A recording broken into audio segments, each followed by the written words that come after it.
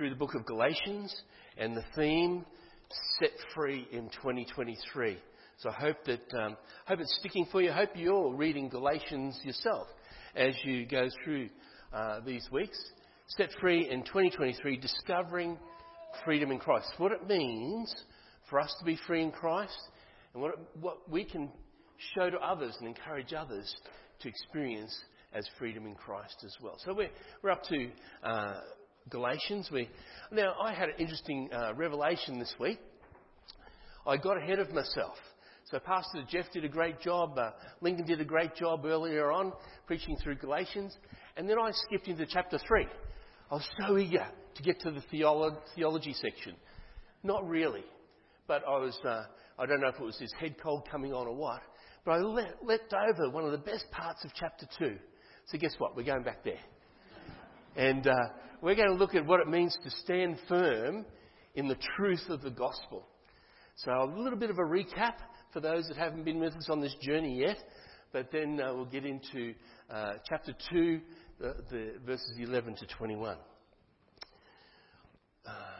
For anybody that's been a preacher, or if you're a budding preacher and you want to become a preacher or to open the Word of God, there's a danger. There's a danger in being a preacher. The danger is that there's so much good information out there, that there's so many great illustrations, there's such wonderful research into the Scriptures that you've got to try and contain it. You know what I mean? And try to condense it down to 20 minutes or half an hour, or perhaps like this morning, 3 hours. No, we're not going to go there. But the exciting part is that the Word of God is real for today. And God wants to say something to us this morning. He wants to say something to us about that we can stand firm in the truth of the gospel. And that's the thing that we need to do over and over again. I hate looking through microphones at people. And I want to start with a bit of a story this morning. Don't know how good you are with Russian stories or Russian parables, but there's this one Russian parable which really sets the scene for this scripture that Paul's going to share with us. And this story is about a hunter who went bear hunting. And remember, it is just a parable, so it's not necessarily a true story, but it brings a meaning. One day, this hunter raised his rifle, took careful aim to shoot the bear, and just as he was about to pull the trigger, the bear whispered something in a soft, smoothing voice. He said to the hunter, "Is it better to talk than to shoot?" This is the bear, okay? "What do you want? Let's negotiate this matter." I can understand a bear saying that, can't you? Especially on the other end of the rifle. So lowering the rifle, the hunter replied, "I want a fur coat." "And good, said the bear. "That's negotiable. I only want a full stomach. How about we compromise?" So they sat down to talk, and after a time, the bear walked away alone. The negotiations had been successful. The bear had a full stomach, and the hunter had a fur coat. Think about that for a minute. That was on the basis of compromise. So everybody knows where the hunter was? Feeling the bear's stomach. Yeah, he had his fur coat. Okay. So compromise is not always a good thing, is it? Certainly when it comes to hunting bears, it's not a good thing to compromise. But it's definitely not the case when it comes to the gospel of the Lord Jesus Christ. And Paul's issue with the churches in Galatia was that they'd started to compromise the good news that he had told them originally about Jesus Christ. And it was a time when he was concerned from that they were being misled because they had compromised on some of the things that they'd heard. God wants us as followers of Jesus, as Christians, to be peacemakers in this world, but he doesn't want us to compromise his word. He doesn't want us to make the word of God shape and bend to suit ideologies or worldviews. He wants God's word to stay firm. So in this series, Set Free in 2023, we're going to look at how Paul addressed the issues with the churches in Galatia, in that region, in what we now know as Turkey, because some false brothers, in one translation it calls them false brothers, who claimed to be from Jerusalem, from the head church, if you like, came to Galatia and began to undermine what Paul had taught originally to the new believers in Galatia. And these false teachers were confusing these new Gentile Christians. Remember, Jews from Jerusalem, in the area of Turkey and Greece, a lot of Gentile non-Jews. And so these people were being confused because the false teachers were coming to these new Gentile converts or Christians and saying that in order to be saved, yes, they had to believe in Jesus, no doubt about it, but they also had to be circumcised and they had to live out the Mosaic law, the law that Moses had given to the Jews. So it was faith in Jesus plus these other actions. And that's the thing that concerned Paul. He saw that the influence of these false teachers was damaging the believers in Galatia. And so he wrote this letter to them. He wrote this passionate letter to them. This letter that we call Galatians. We saw in chapter 1 that Paul had to defend his apostleship. He had to defend the gospel, and he had to defend his apostleship. So his credentials, in other words, what right did he have to teach this good news? And he showed that his apostleship came directly from God. He met Jesus in an encounter, and Jesus commissioned him to stop fighting the people of the way, but to go and teach people about the way, the truth and the life, Jesus Christ. Paul explained in chapter 1 that his gospel wasn't dependent on what the church leaders in Jerusalem thought, because God had given his gospel directly to Paul. And he told about his conversion, how he had received that gospel directly from Jesus. Then we went into chapter 2, and we saw how Paul demonstrated, even though that his gospel didn't come from the Jerusalem apostles, he wanted to go back to Jerusalem just to confirm that they were on the same page, that everybody was on the same page, they were saying the same gospel. And he did, and they were. And the reason why he did that, the reason why he wrote about it in the letter to the Galatians was, these false teachers, or Judaizers they were called, they were claiming that he didn't have the right to teach the gospel. Where was your authority coming from? So he said, okay, even though I didn't need to go and get approval, I went to Jerusalem to make sure that we're on the same page. And we are teaching the same gospel. So today we're continuing in chapter 2. And Paul writes here in these verses, from verses 11 through 21, he writes about an incident that happened in a town called Antioch between him and the apostle Peter. Peter at that time was the head of the church. And in doing that, Paul wants to highlight three things that I've called this morning. He highlights in this part of his letter the problem that he was addressing, and then he talks about the procedure that he took to address that problem and the prescription for making sure it didn't happen again. So that's where we're going this morning, very quickly. So let's read from Galatians chapter 2, verse 11 to 24. If you haven't got your Bible with you, it'll be up on the screen, and we're going to look at the problem first. So how about, if you like reading this together, why not? Let's exercise our voices. We've been singing a lot, but let's exercise it. Actually, I've got a better idea. Why don't you read it and I'll listen? That'll save my voice. Ready? Verse 11. Repeat it.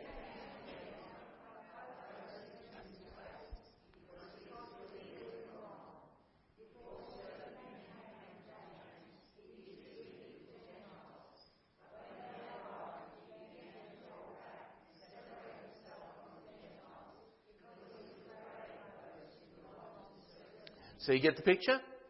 Peter had come to visit. He was happily meeting and associating amongst the Gentile believers. But then this other group arrived and he pulled back a little bit. Can you imagine that? That's what he did. Verse 13.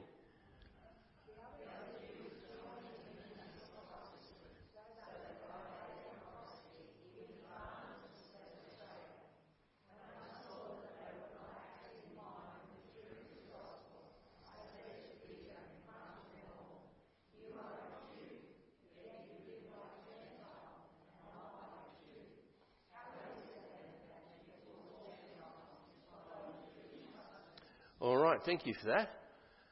So Peter had come from Jerusalem. You can see down there on the left-hand side of the screen, the blue arrow, that's Jerusalem. 480 kilometres to the north, which is about here to Townsville, isn't it? Is the town, on that map it says Syrian Antioch. It was really just called Antioch in those days. And so Peter had come as a representative from the head church, probably doing a bit of a trip through Israel to visit the churches along the way. He'd ended up in Antioch because they'd heard about what was happening up there in the church. And they thought they'd come and have a look.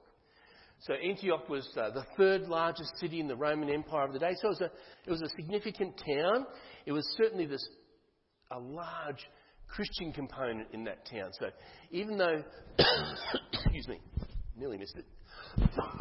Even though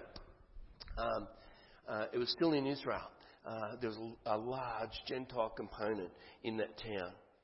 Acts 13, later on, Luke writes Acts 13 as a historian, and he relates to how that church sent out the first missionary teams into the rest of the Macedonian area, or the Mediterranean area, sorry. And so they were one of the first missionary sending churches. So think about this. Peter comes for a visit one day, and he comes there and he meets with the folk. Can you imagine what he saw? I'm trying to put myself into Peter's shoes. He came, they'd heard about this church. They'd got letters about it. They'd heard comments about it. But he was the one who had walked with Jesus for 3 years. He was the one who had heard Jesus teaching. He was the one who had seen Jesus' miracles. He was the one who walked on water for a little time when Jesus called him out of the boat. He came to visit this town and he was amazed at what was happening there. People crowded around him, I'm sure. This head of the church, this leader of the church, coming to see what God was doing in their town. And I think Peter was amazed. He was amazed that God was working in people's lives, non-Jewish people. And that staggered him. But he wasn't the only one that was amazed. There was another group, Paul tells us in this passage, there was another group that came to Antioch. And they saw Jews and Gentiles worshipping together in one place, in one church. Maybe they were singing the same songs, working together, praying together, even eating together. And this second group of people were amazed at the point that they were shocked in their amazement. They thought, how could this be happening? Those people, they haven't been circumcised. They're not following the Mosaic law. They're not doing what we're doing in Jerusalem. How can God be here? And so they started to correct those people. That was part of the problem. They started to correct those people by saying that they needed to get circumcised and they needed to follow the ways of Moses. Two different approaches. Peter was excited. He could see God at work. This other group of people, they came and they were critical of what was happening. They said they were from James, from one of the other leaders in the church. And that gave them some credibility, some reason for the people to listen to them, but they were saying something totally against what Paul had preached. Whatever they said, we don't know. But what they did say was that as a result of what they said, they changed Peter's attitude. That's dangerous, isn't it? Because what did he do? He withdrew. He withdrew from that eating with the Gentiles. He withdrew from recognizing them as brothers and sisters in Christ. Maybe he did it out of fear. Maybe he did it because they carried some weight in their argument. We don't know. But sadly, he did it to the point where other Jewish believers did the same thing. And that's terrible.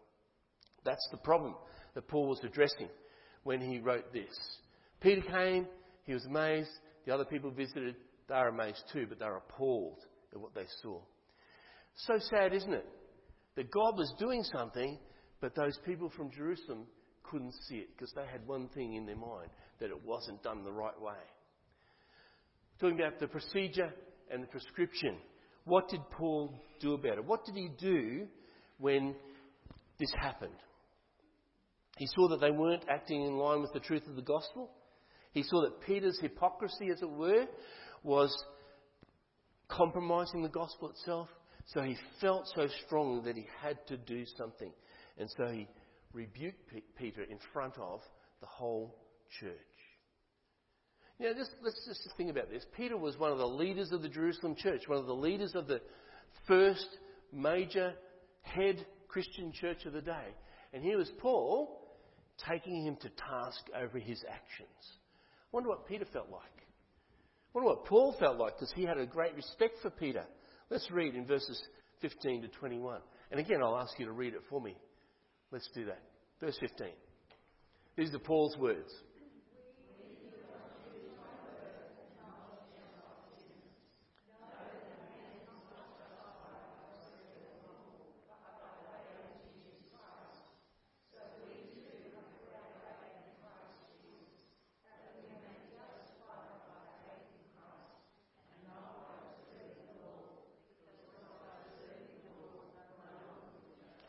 Verse 17.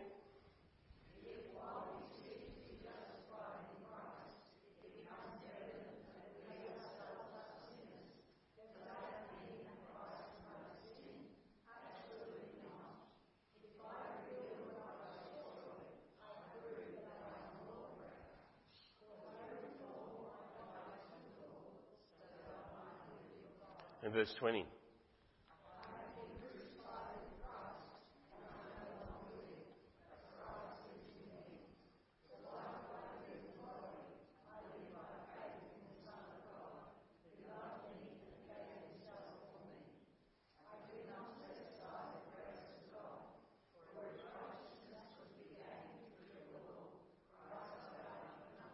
So do you see the argument that Paul was using?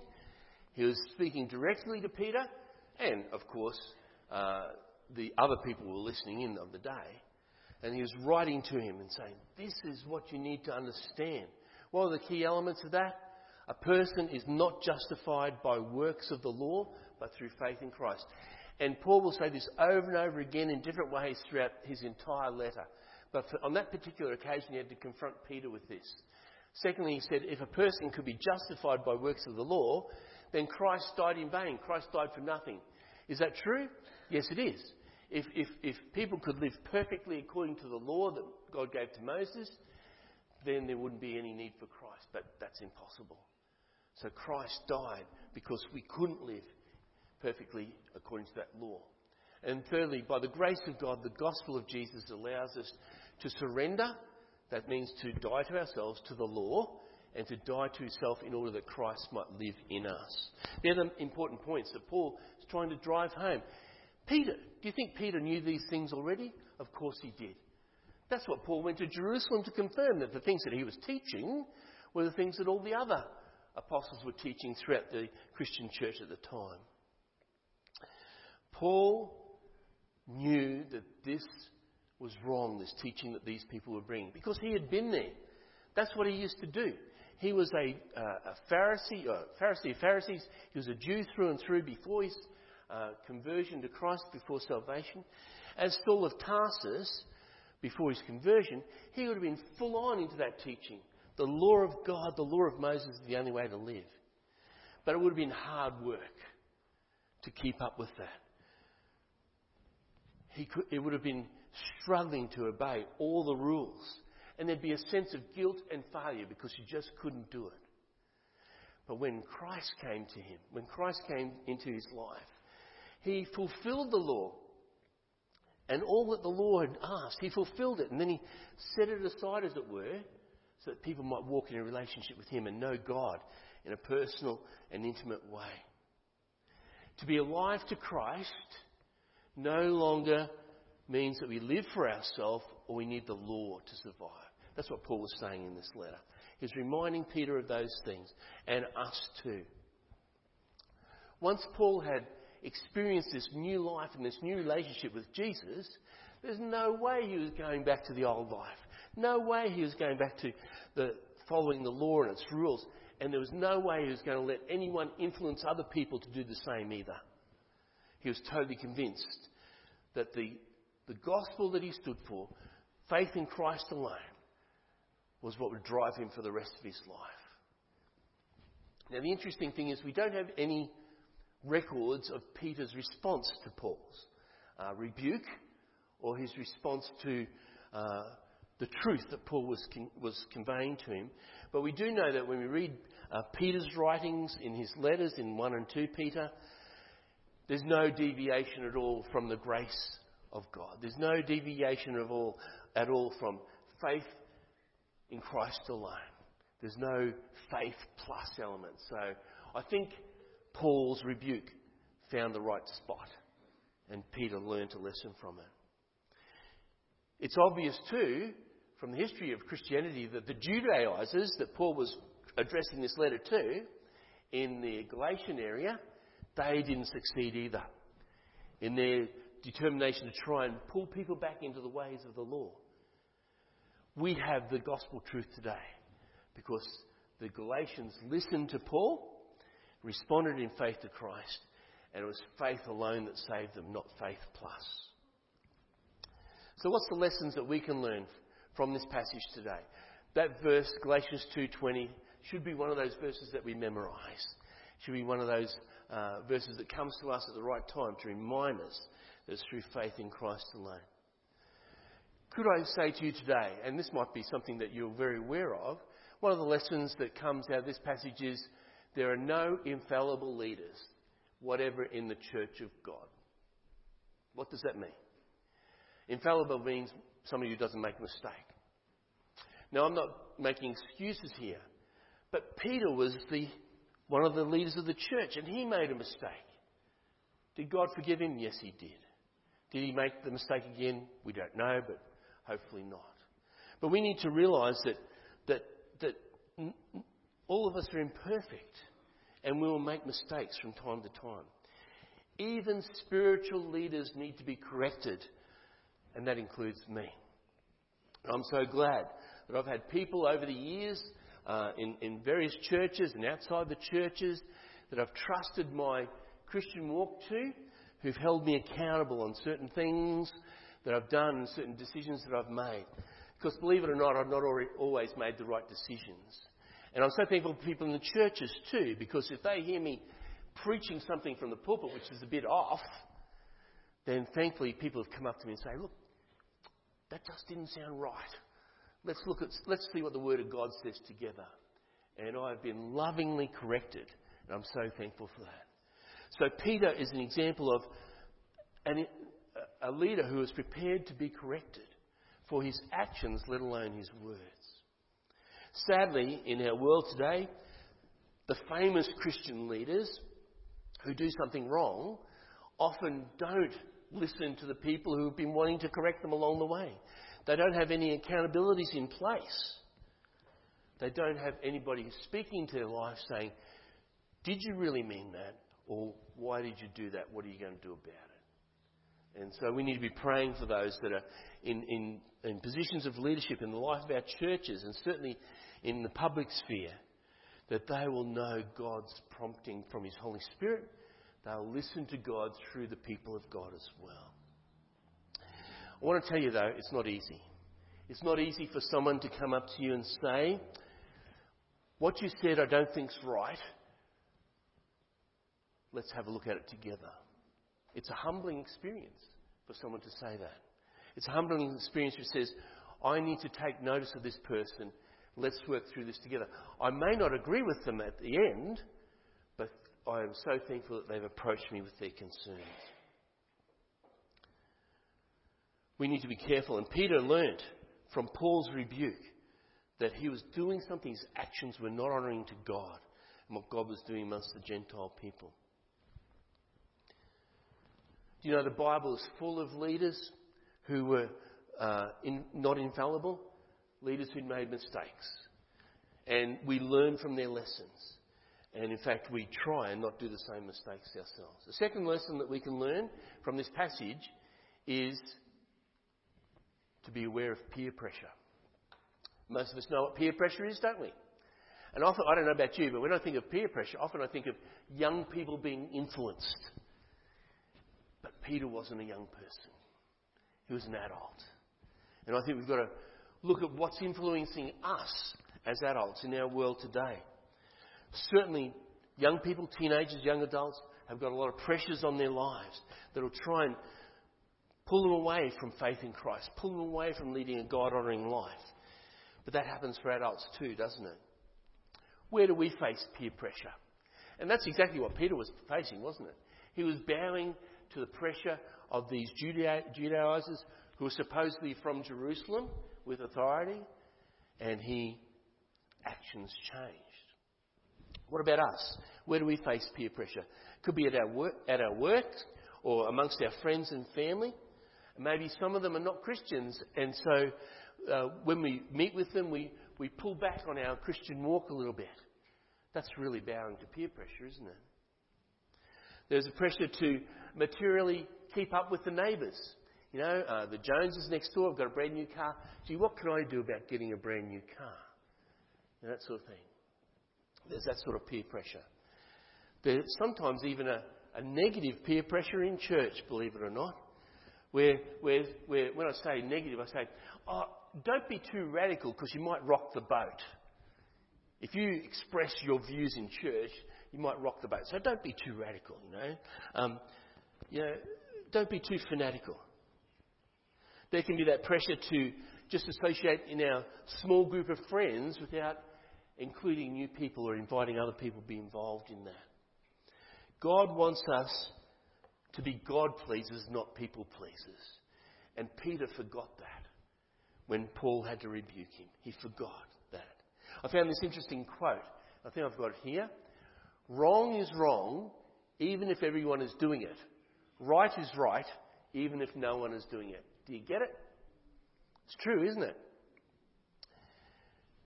If you're going along with the crowd and they're doing something wrong, it's wrong. But right is right all the time, whether nobody is doing it. And we've got to be in the right camp. So all of us, children, teenagers, adults, we need to be aware of peer pressure and not bend or compromise like a Russian bear hunter did to that peer pressure. And the last thing I think we can learn from today is that we need to stay firm in the truth of the gospel. It's a story, like I said, that's emphasised over and over again in this letter to the Galatians. And the reason why Paul emphasises this, because they didn't get it. They were being swayed. They were being pressured by their peers away from that. Who's behind that, by the way? I think it's the devil. Satan will try everything he can to persuade us away from doing what God wants us to do. He will try and convince us that the doctrine of grace, of mercy, of faith in Christ alone is not the only way to get to God. You've heard that somewhere before, haven't you? Well, it's not teaching from the Bible. Satan wants us to believe that we can save ourselves rather than trust in Christ alone. When we hear those sort of things, we've got to be careful that we're not falling under the influence of what the devil is bringing into our lives. So the truth of the gospel is that we must stand for. It includes the understanding of these things. There's no way to be saved outside of Christ. Do you agree? There's no way to be saved except by grace through faith alone. No faith plus equals salvation. Nothing we do contributes in the least to our salvation. Our job is to trust in and depend on God's grace and to live by faith. Our job is to die to self and allow Christ to live in us and through us. I want to finish this morning with a reference to an Old Testament story. And this Old Testament story is about King Jehoshaphat. It's in 2 Chronicles, and I'm going to read these verses, just verses 5, 6 and 12. Then Jehoshaphat stood up in the assembly of Judah and Jerusalem at the temple of the Lord in front of the new courtyard. And he said, O Lord, God of our fathers, are you not the God who is in heaven? You rule over all the kingdoms of the nations. Power and might are in your hand, and no one can withstand you. This was a prayer that he was praying as Israel, Jerusalem, was being attacked by Moabites and Ammonites, enemies in their area. And they brought this vast army toward Jerusalem. And he started by his prayer by saying these words. But in verse 12, he says this. Oh, I missed verse 12. I'll read it out. O our God, will you not judge them, that's the enemies? For we have no power to face this vast army that is attacking us. We do not know what to do. but our eyes are upon you. Could have given in, could have surrendered, but their trust was in God alone. And this is what he says in I think it's God's reply in verse 17. You will not have to fight this battle, God says. Take up your position, stand firm, and see the deliverance the Lord will give you.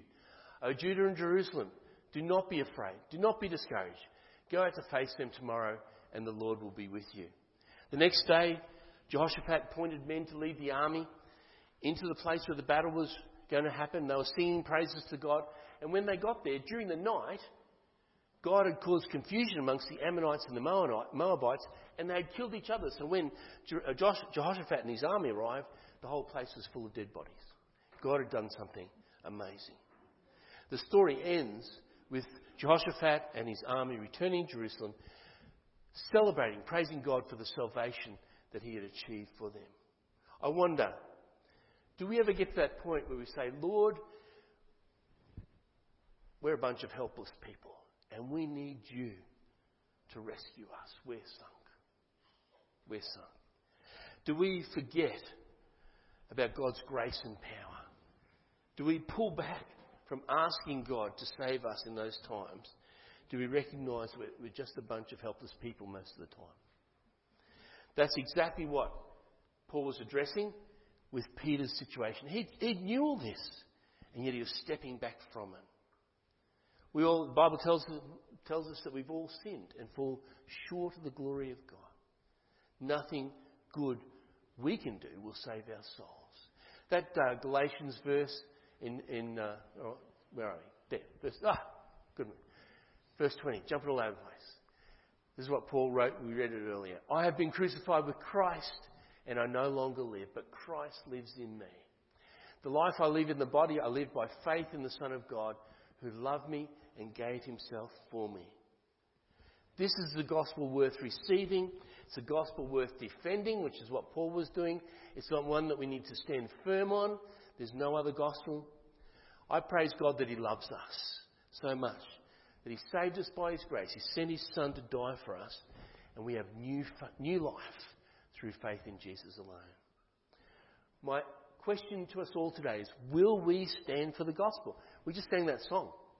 I stand for the gospel of Jesus Christ. Will we resist the peer pressure that's around about us? It might mean being different. It might mean taking a stand. It might mean not joining in with some of the stuff that's happening around about us. That's our choice. That's the choice you make as we stand firm on the gospel. God loves us.